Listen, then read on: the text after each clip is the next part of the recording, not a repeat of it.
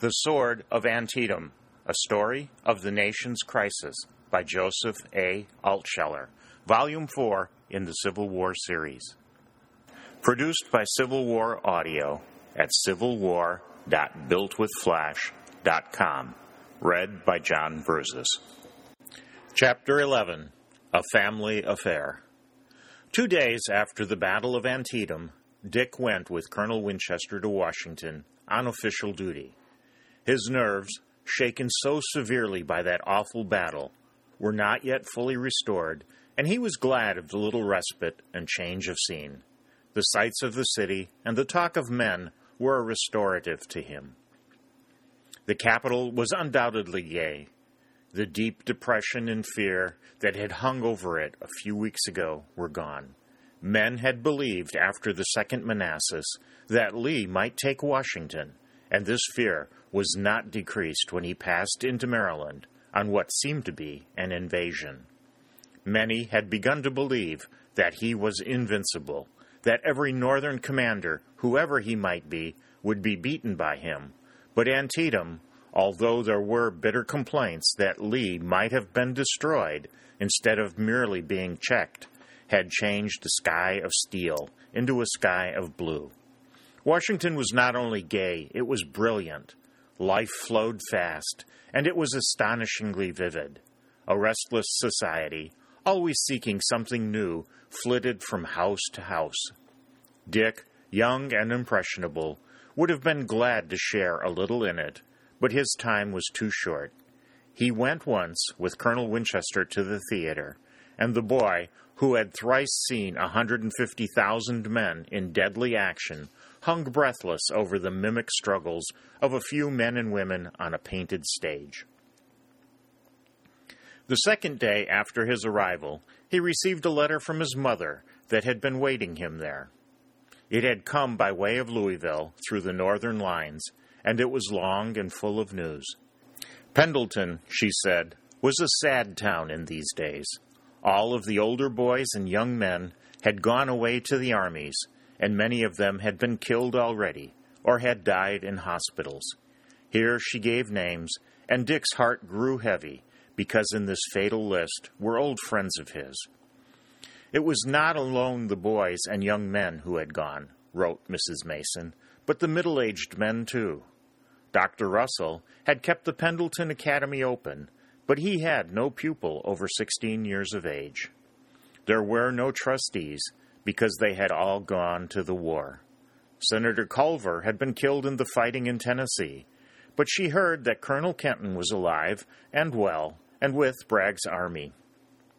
The affairs of the Union, she continued, were not going well in Tennessee and Kentucky. The terrible Confederate cavalryman Forrest had suddenly raided Murfreesboro in Tennessee, where Union regiments were stationed, and had destroyed or captured them all. Throughout the West, the Southerners were raising their heads again. General Bragg, it was said, was advancing with a strong army, and was already farther north than the army of General Buell, which was in Tennessee. It was said that Louisville, one of the largest and richest of the border cities, would surely fall into the hands of the South. Dick read the letter with changing and strong emotions. Amid the terrible struggles in the East, the West was almost blotted out of his mind. The Second Manassas and Antietam had great power to absorb attention wholly upon themselves. He had wholly forgotten for the time about Pendleton, the people whom he knew, and even his mother. Now they returned with increased strength. His memory was flooded with recollections of the little town, every house and face of which he knew. And so the Confederates were coming north again with a great army. Shiloh had been far from crushing them in the West. The letter had been written before the Second Manassas, and that, and Lee's great fight against odds at Antietam, would certainly arouse in them the wish for like achievements. He inferred that since the armies in the East were exhausted, the great field for action would be for a while in the West, and he was seized with an intense longing for that region which was his own. It was not coincidence, but the need for men that made Dick's wish come true almost at once. A few hours after he received his letter, Colonel Winchester found him sitting in the lobby of the hotel, in which Dick had twice talked with the contractor. But the boy was alone this time, and as Colonel Winchester sat down beside him, he said, "Dick, the capital has received alarming news from Kentucky. Buoyed up by their successes in the East, the Confederacy is going to make an effort to secure that state. Bragg, with a powerful force, is already on his way toward Louisville, and we fear that he has slipped away from Buell." "So I've heard. I found here a letter from my mother, and she told me all the reports from that section." "And is Mrs. Mason well? She has not been troubled by guerrillas, or in any other way?" "Not at all. Mother's health is always good, and she has not been molested." "Dick, it's possible that we may see Kentucky again soon. Can that be true? And how is it so, sir?" "The administration is greatly alarmed about Kentucky and the West. This movement of Bragg's army is formidable, and it would be a great blow for us if he took Louisville. Dispatches have been sent east for help. My regiment and several others that really belong in the West have been asked for, and we are to start in 3 days. Dick, do you know how many men of the Winchester Regiment are left? We shall be able to start with only 105 men, and when we attacked at Donelson, we were 1,000 strong. And the end of the war, sir, seems as far off as ever." "So it does, Dick, but we'll go, and we'll do our best. Starting from Washington, we can reach Louisville in 2 days by train. Bragg, no matter what progress he may make across the state, cannot be there then.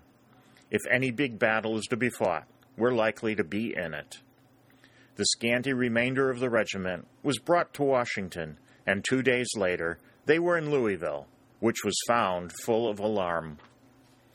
The famous Southern partisan leader, John Morgan, had been roaming everywhere over the state, capturing towns, taking prisoners, and throwing all the Union communications into confusion by means of false dispatches. People told with mingled amusement and apprehension of Morgan's telegrapher, Ellsworth, who cut the wires, attached his own instrument, and replied to the Union messages and sent answers as his general pleased. It was said that Bragg was already approaching Munfordville, where there was a northern fort and garrison.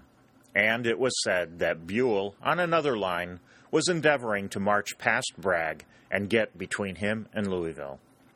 But Dick found that the western states across the Ohio were responding as usual. Hardy volunteers from the prairies and plains were pouring into Louisville. While Dick waited there, the news came that Bragg had captured the entire northern garrison of 4,000 men at Munfordville, the crossing of Green River, and was continuing his steady advance.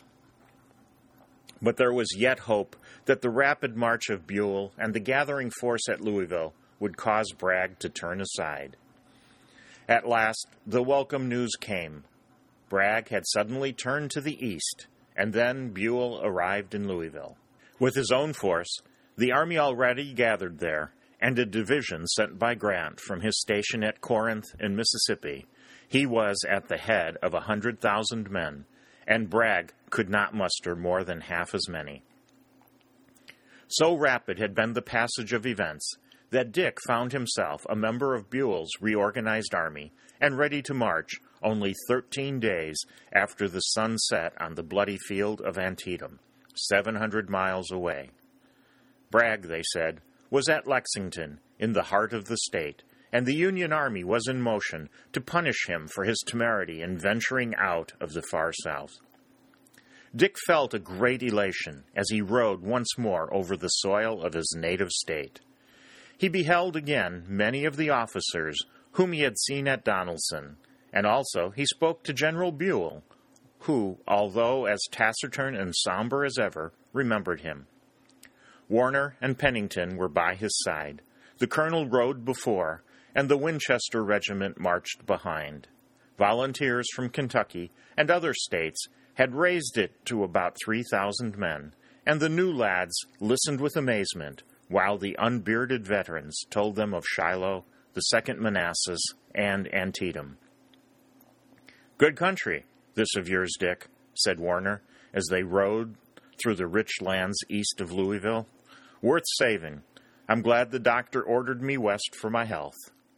"He didn't order you west for your health," said Pennington. "He ordered you west to get killed for your country." "Well, at any rate, I'm here, and as I said, this looks like a land worth saving." "It's still finer when you get eastward into the bluegrass," said Dick, "but it isn't showing at its best. I never before saw the ground looking so burnt and parched. They say it's the driest summer known since the country was settled 80 or 90 years ago." Dick hoped that their line of march would take them near Pendleton, and as it soon dropped southward, he saw that his hope had come true. They would pass within 20 miles of his mother's home, and at Dick's urgent and repeated request, Colonel Winchester strained a point and allowed him to go. He was permitted to select a horse of unusual power and speed, and he departed just before sundown. "Remember, you're to join us tomorrow," said Colonel Winchester. "Beware of guerrillas. I hope you find your mother well." "I feel sure of it, sir, and I shall tell her how very kind and helpful you've been to me." "Thank you, Dick." Dick, in his haste to be off, did not notice that the colonel's voice quivered, and that his face flushed as he uttered the emphatic "thank you." A few minutes later, he was riding swiftly southward over a road that he knew well. His start was made at 6 o'clock, and he was sure that by 10 o'clock he would be in Pendleton. The road was deserted. This was a well-peopled country, and he saw many houses, but nearly always the doors and shutters of the windows were closed. The men were away, and the women and children were shutting out the bands that robbed in the name of either army. The night came down, and Dick still sped southward, with no one appearing to stop him. He did not know just where the Southern army lay, but he did not believe that he would come in contact with any of its flankers. His horse was so good and true that earlier than he had hoped, he was approaching Pendleton. The moon was up now, and every foot of the ground was familiar. He crossed brooks in which he and Harry Kenton and other boys of his age had waded, but he had never seen them so low before, and he marked the tree in which he had shot his first squirrel. It had not been so many months since he had been in Pendleton, and yet it seemed years and years. 3 great battles, in which 70 or 80,000 men had fallen, were enough to make anybody older. Dick paused on the crest of a little hill and looked toward the place where his mother's house stood. He had come just in this way in the winter, and he looked forward to another meeting as happy. The moonlight was very clear now, and he saw no smoke rising from the chimneys, but this was summer, and of course they would not have a fire burning at such an hour. He rode on a little further, and paused again at the crest of another hill. His view of Pendleton here was still better. He could see more roofs and walls, but he noticed that no smoke rose from any house. Pendleton lay very still in its hollow. On the far side, he saw the white walls of Colonel Kenton's house shining in the moonlight. Something leaped in his brain. He seemed to have been looking upon such white walls only yesterday, white walls that stood out in a fiery haze, white walls that he could never forget, though he lived to be 100. Then he remembered.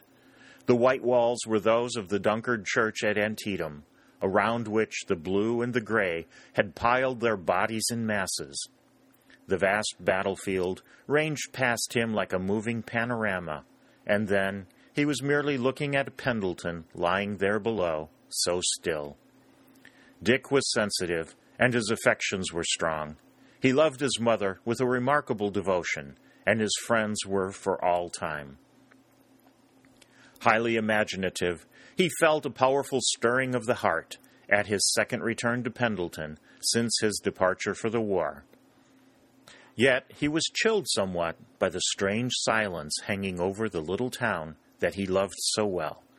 It was night, it was true, but not even a dog barked at his coming, and there was not the faintest trail of smoke across the sky. A brilliant moon shone, and white stars unnumbered glittered and danced, yet they showed no movement of man in the town below. He shook off the feeling, believing that it was merely a sensitiveness born of time and place, and rode straight for his mother's house. Then he dismounted, tied his horse to one of the pines, and ran up the walk to the front door, where he knocked, softly at first, and then more loudly. No answer came, and Dick's heart sank within him like a plummet in a pool. He went to the edge of the walk, gathered up some gravel, and threw it against a window in his mother's room on the second floor. That would arouse her, because he knew that she slept lightly in these times, when her son was off to the wars. But the window was not raised, and he could not hear a sound of movement in the house. Alarmed, he went back to the front door, and he noticed that while the door was locked, the keyhole was empty. Then his mother was gone away. The sign was almost infallible. Had anyone been at home, the key would have been on the inside. His heart grew lighter. There had been no violence. No roving band had come there to plunder. He whistled and shouted through the keyhole, although he did not want anyone who might possibly be passing in the road to hear him, as this town was almost wholly Southern in its sympathies. There was still no answer, and leading his horse behind one of the pine trees on the lawn, where it would not be observed, he went to the rear of the house, and taking a stick, pried open a kitchen window.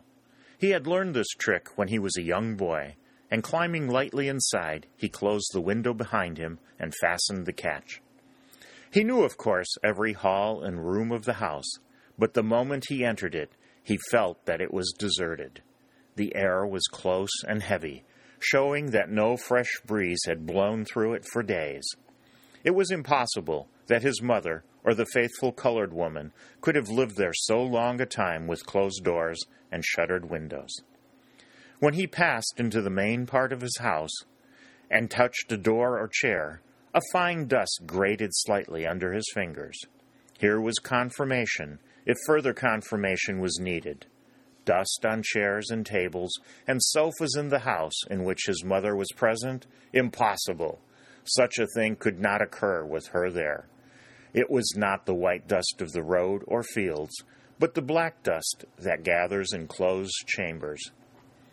He went up to his mother's room, and opening one of the shutters a few inches, let in a little light. It was in perfect order. Everything was in its place. Upon the dresser was a little vase containing some shriveled flowers. The water in the vase had dried up days ago, and the flowers had dried up with it.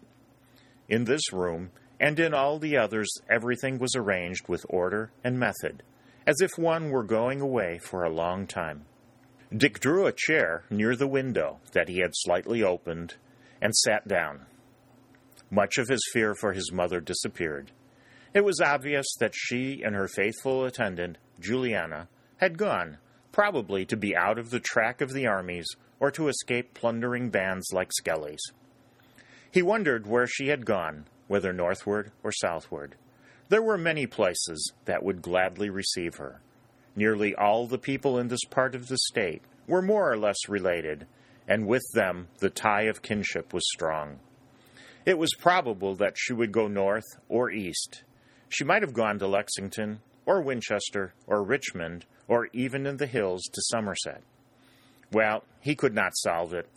He was deeply disappointed because he had not found her there, but he was relieved from his first fear that the guerrillas had come. He closed and fastened the window again, and then walked all through the house once more. His eyes had now grown so used to the darkness that he could see everything dimly. He went into his own room. A picture of himself that used to hang on the wall now stood on the dresser.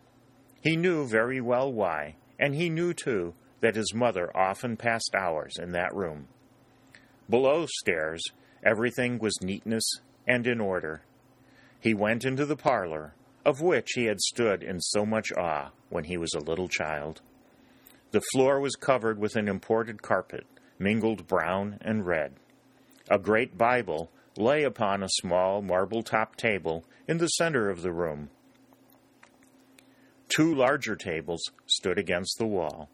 Upon them lay volumes of the English classics and a cluster of wax flowers under a glass cover that had seemed wonderful to Dick in his childhood.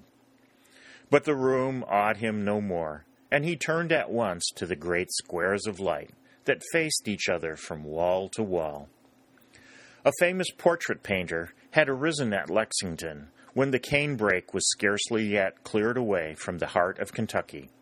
His work was astonishing to have come out of a country, yet a wilderness, and a century later he is ranked among the great painters. But it is said that the best work he ever did is the pair of portraits that face each other in the Mason home, and the other pair, the exact duplicates that face each other in the same manner in the Kenton house. Dick opened a shutter entirely, and the light of the white moon, white like marble, streamed in. The sudden inpouring illuminated the room so vividly that Dick's heart missed a beat. It seemed, for a minute, that the 2 men in the portraits were stepping from the wall. Then his heart beat steadily again, and the color returned to his face. They had always been there, those 2 portraits. Men had never lived more intensely than they, and the artist, at the instant his genius was burning brightest, had caught them in the moment of extraordinary concentration. Their souls had looked through their eyes, and his own soul, looking through his, had met theirs. Dick gazed at one and then at the other. There was his great-grandfather, Paul Cotter, a man of vision and inspiration, the greatest scholar the West had ever produced. And there, facing him, was his comrade of a long lifetime, Henry Ware, the famous borderer, afterward the great governor of the state. They had been painted in hunting suits of deerskin, with the fringed borders and beaded moccasins and raccoon-skin caps. These were men, Dick's great-grandfather and Harry's. An immense pride that he was the great-grandson of one of them suddenly swelled up in his bosom, and he was proud, too, that the descendants of the borderers and of the earliest borderers in the East should show the same spirit and stamina. No one could look upon the fields of Shiloh and Manassas and Antietam and say that any braver men ever lived. He drew his chair into the middle of the room and sat and looked at them a long time. His steady gazing and his own imaginative brain, keyed to the point of excitement, brought back into the portraits that singular quality of intense life. Had they moved, he would not have been surprised, and the eyes certainly looked down at him in full and ample recognition. What did they say? He gazed straight into the eyes of one and then straight into the eyes of the other, and over again. But the expression there was Delphic. He must choose for himself, as they had chosen for themselves, and remembering that he was lingering when he should not linger, he closed and fastened the window, slipped out at the kitchen window, and returned to his horse.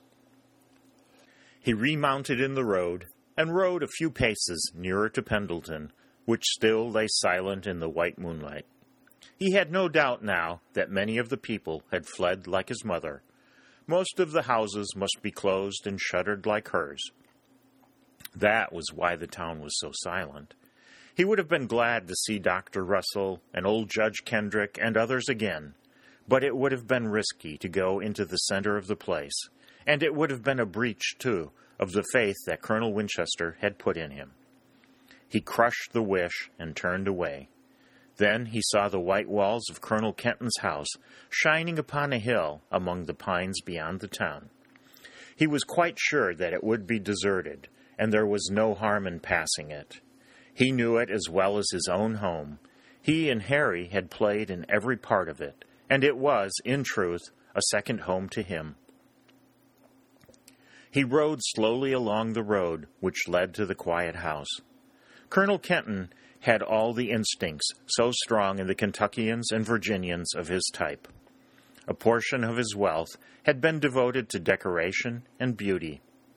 The white, sanded road led upward through a great park, splendid with oak and beech and maple and elms of great size. Nearer the house, he came to the cedars and clipped pines, like those surrounding his mother's own home. He opened the iron gate that led to the house and tied his horse inside. Here was the same desolation and silence that he had beheld at his own home. The grass on the lawn, although withered and dry from the intense drought that had prevailed in Kentucky that summer, was long and showed signs of neglect. The great stone pillars of the portico, from the shelter of which Harry and his father and their friends had fought Skelly and his mountaineers, were stained, and around their bases were dirty from the sand and earth blown against them. The lawn, and even the portico, were littered with autumn leaves. Dick felt the chill settling down on him again. War, not war with armies, but war in its results, had swept over his uncle's home as truly as it had swept over his mother's. There was no sign of a human being. Doubtless the servants had fled to the Union armies and to the freedom which they as yet knew so little how to use. He felt a sudden access of anger against them because they had deserted a master so kind and just, forgetting for the moment that he was fighting to free them from that very master. All the windows were dark, but he walked upon the portico, and the dry autumn leaves rustled under his feet. He would have turned away, but he noticed that the front door stood ajar 6 or 8 inches. The fact amazed him. If a servant was about, he would not leave it open, and if robbers were in the house, they would close it in order not to attract attention. It was a great door of massive and magnificent oak, highly polished, with heavy bands of glittering bronze running across it. But it was so lightly poised on its hinges that, despite its great weight, a child could have swung it back and forth with his little finger. Henry Ware, who built the house after his term as governor was over, was always proud of this door. Dick ran his hand along one of the polished bronze bars, as he had often done when he was a boy, enjoying the cool touch of the metal. Then he put his thumb against the edge of the door and pushed it a little further open. Something was wrong here, and he meant to see what it was. He had no scruples about entering. He did not consider himself in the least an intruder. This was his uncle's house, and his uncle and his cousin were far away. The door made no sound as it swung back, and soundless, too, was Dick as he stepped inside. It was dark in the big hall, but as he stood there, listening, he became conscious of a light. It proceeded from one of the rooms opening into the hall on the right, and the door, nearly closed, only allowed a narrow band of it to fall upon the hall floor. Dick, now believing that a robber had indeed come, drew a pistol from his pocket, stepped lightly across the hall, and looked in at the door. He checked a cry, and it was his first thought to go away as quietly as he had come. He had seen a man in the uniform of a Confederate colonel sitting in a chair and staring out at one of the little side windows, which Dick could not see from the front, and which was now open. It was his own uncle, Colonel George Kenton, C.S.A., his gold-braided cap on the windowsill, and his sword in its scabbard lying across his knees. But Dick changed his mind. His uncle was a colonel on one side, and he was a lieutenant on the other, and from one point of view it was almost high treason for them to meet there and to talk quietly together. But from another, it was the most natural thing in the world, commanded alike by duty and affection. He pushed open the door a little further and stepped inside. "Uncle George?" he said. Colonel Kenton sprang to his feet, and his sword clattered upon the floor. "Good God!" he cried. "You, Dick, here, tonight?" "Yes, Uncle George, it's no other. And I suppose you have Yankees without to take me." "Those are hard words, sir, and you don't mean them. I'm all alone, just as you were. I galloped south, sir, to see my mother, whom I found gone, where, I don't know, and then I couldn't resist the temptation to come by here and see your house and Harry's, which, as you know, sir, has been almost a home to me, too." "Thank God you came, Dick," said the colonel, putting his arms around Dick's shoulders and giving him an affectionate hug. "You were right. I did not mean what I said. There is only one other in the world whom I'd rather see than you, Dick. I didn't know whether you were dead or alive until I saw your face there in the doorway." It was obvious to Dick that his uncle's emotions were deeply stirred. He felt the strong hands upon his shoulders trembling, but the veteran soldier soon steadied his nerves and asked Dick to sit down in a chair, which he drew close beside his own at the window. "I thank God again that the notion took you to come by the house," he said. "It's pleasant and cool here at the window, isn't it, Dick, boy?" Dick knew that he was thinking nothing about the window and the pleasant coolness of the night. He knew equally well the question that was trembling on his lips, but which he could not muster the courage to ask. But he had one of his own to ask first. "My mother," he asked, "do you know where she's gone?" "Yes, Dick, I came here in secret, but I've seen two men, Judge Kendrick and Dr. Russell. The armies are passing so close to this place, and the guerrillas from the mountains have become so troublesome, that she has gone to Danville to stay a while with her relatives. Nearly everybody else has gone too. That's why the town is so silent. There were not many left anyway, except old people and children. But, Dick, I have ridden as far as you have tonight, and I came to ask a question, which I thought Judge Kendrick or Dr. Russell might answer. News of those who leave a town often come back to it. But neither of them could tell me what I wanted to hear. Dick, I have not heard a word of Harry since spring. His army has fought since then 2 great battles and many smaller ones. It was for this, to get some word of him, that I risked everything in leaving our army to come to Pendleton." He turned upon Dick a face distorted with pain and anxiety, and the boy quickly said, "Uncle George, I have every reason to believe that Harry is alive and well." "What do you know? What have you heard about him?" "I have not merely heard. I have seen him and talked with him. It was after the Second Manassas, when we were both with burial parties, and met on the field. I was at Antietam, and he, of course, was there too, as he is with Stonewall Jackson. I did not see him in that battle, but I learned from a prisoner who knew him that he had escaped unwounded and had gone with Lee's army into Virginia. I thank God once more, Dick, that you were moved to come by my house. To know that both Harry and you are alive and well is joy enough for one man. But it is likely, sir, that we'll meet soon again in battle." So it would seem. And that was all that either said about his army. There was no attempt to obtain information by direct or indirect methods. This was a family meeting. "You have a horse, of course," said Colonel Kenton. "Yes, sir. He is on the lawn, tied to your fence. His hoofs may now be in a flower bed." "It doesn't matter, Dick. People are not thinking much of flower beds nowadays. My own horse is further down the lawn between the pines, and as he is an impatient beast, it is probable that he has already dug up a square yard or 2 of turf with his hoofs. How did you get in, Dick?" "You forgot about the front door, sir, and left it open 6 or 7 inches. I thought some plunderer was within and entered, to find you. I must have been watched over tonight when forgetfulness was rewarded so well. Dick, we found out what we came for, and neither should linger here. Do you need anything?" "Nothing at all, sir." "Then we'll go."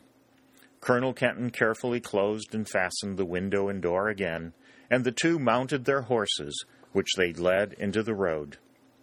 "Dick," said the colonel, "you and I are on opposing sides, but we can never be enemies."